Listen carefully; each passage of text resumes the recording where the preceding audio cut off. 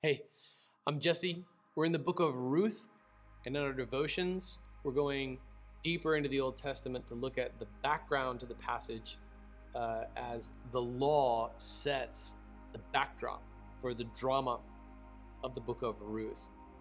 In the book of Ruth, we looked yesterday at how she falls face down, bowing to the ground when she sees that Boaz has shown her kindness. Why have I found favor with you so that you would notice me, although I'm a foreigner? I want to back up a little bit. I want to zoom in now on the context behind verses 8 and 9. That Ruth would find favor with Boaz meant that she not only found someone who would take care of her and send her home with lots of food, like we saw in our sermon this week, but it also meant that she was protected, that she was safe. Here's Ruth chapter 2, verse 8. Then Boaz said to Ruth, "Listen, my daughter," right? Boaz is older than Ruth is. "Don't go and gather grain in another field. Right? There could be danger out there. Don't leave this one, but stay here close to my female servants." So we had other female servants too who likewise trusted him and were safe. "See which field they are harvesting and follow them." Okay, so some of these harvesters were female servants, but there are also young men who are working here. See the very next sentence, "Haven't I ordered the young men not to touch you?" So that means that at some point in the text here, Boaz gathers all the young men. He puts the fear of God in them. You don't touch her. "When you're thirsty, go drink from the jars the young men have filled." In Leviticus 19, we've seen, I've read verses 9 and 10 like 4 times already. Sorry to be so redundant, but I do want to establish thoroughly the backdrop here. If we continue in that passage, you're going to see something remarkable. All right, there's a backdrop to that word from Boaz here in Leviticus 19. In Leviticus 19, verse 20, "If a man has sexual intercourse with a woman who is a slave designated for another man, but she has not been redeemed or given her freedom, there must be punishment. They are not to be put to death because she had not been freed. However, he must bring a ram as his guilt offering to the Lord at the entrance to the tent of meeting. The priest will make atonement on his behalf before the Lord with the ram of the guilt offering for the sin he has committed, and he will be forgiven for the sin he committed." So there's this process to see to it that female slaves were protected.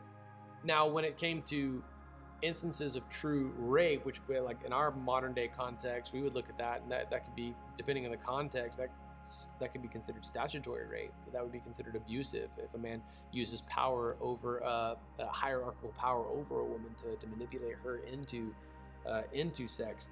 But the context here is this is a woman who is a servant of another man, and then if you sleep with her, okay, she's not punished for this. He is required to make a ram offering.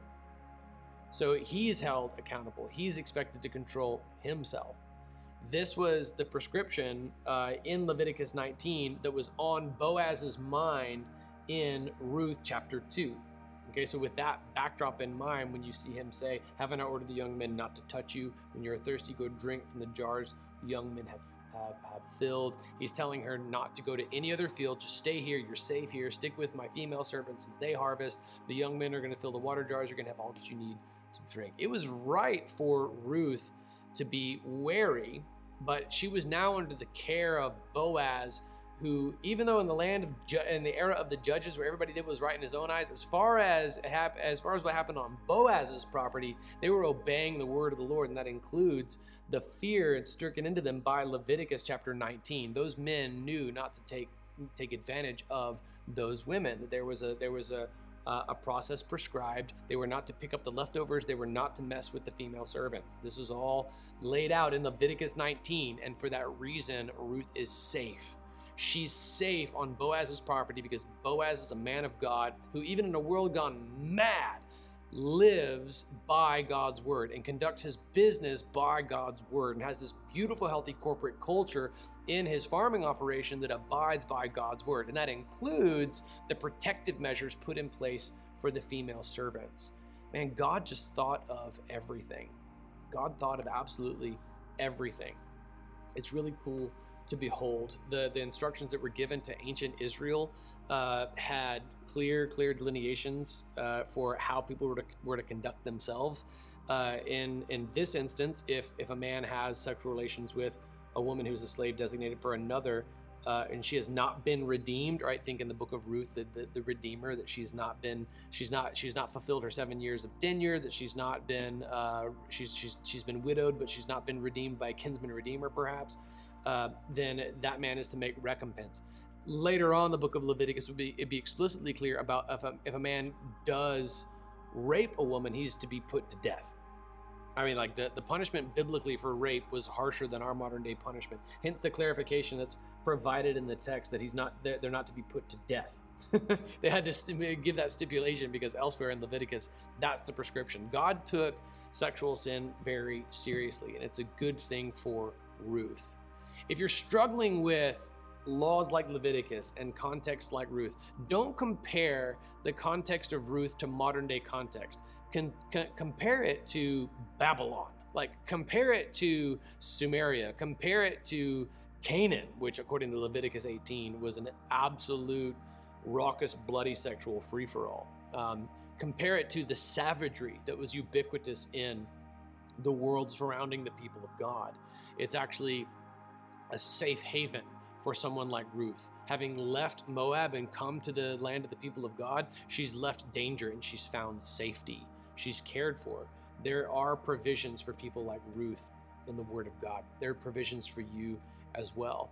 So if you are in a debate with an atheist, with a skeptic, confronted on some of the sexual ethics of the Old Testament, illuminate them with a story like the book of Ruth, because the story of Ruth is where we see these laws lived out, where we see these prescriptions actually applied, and then the result is an incredible love story. The result is protection, which was incredibly advanced, something that Hollywood is in no position to condemn because they're fraught with sin, whereas in the book of Ruth we see safety, we see provision, we see care, we see protection for women like never existed ever in the history of the world. It's really, really amazing. This is the book of Ruth, but man, it's so relevant, isn't it?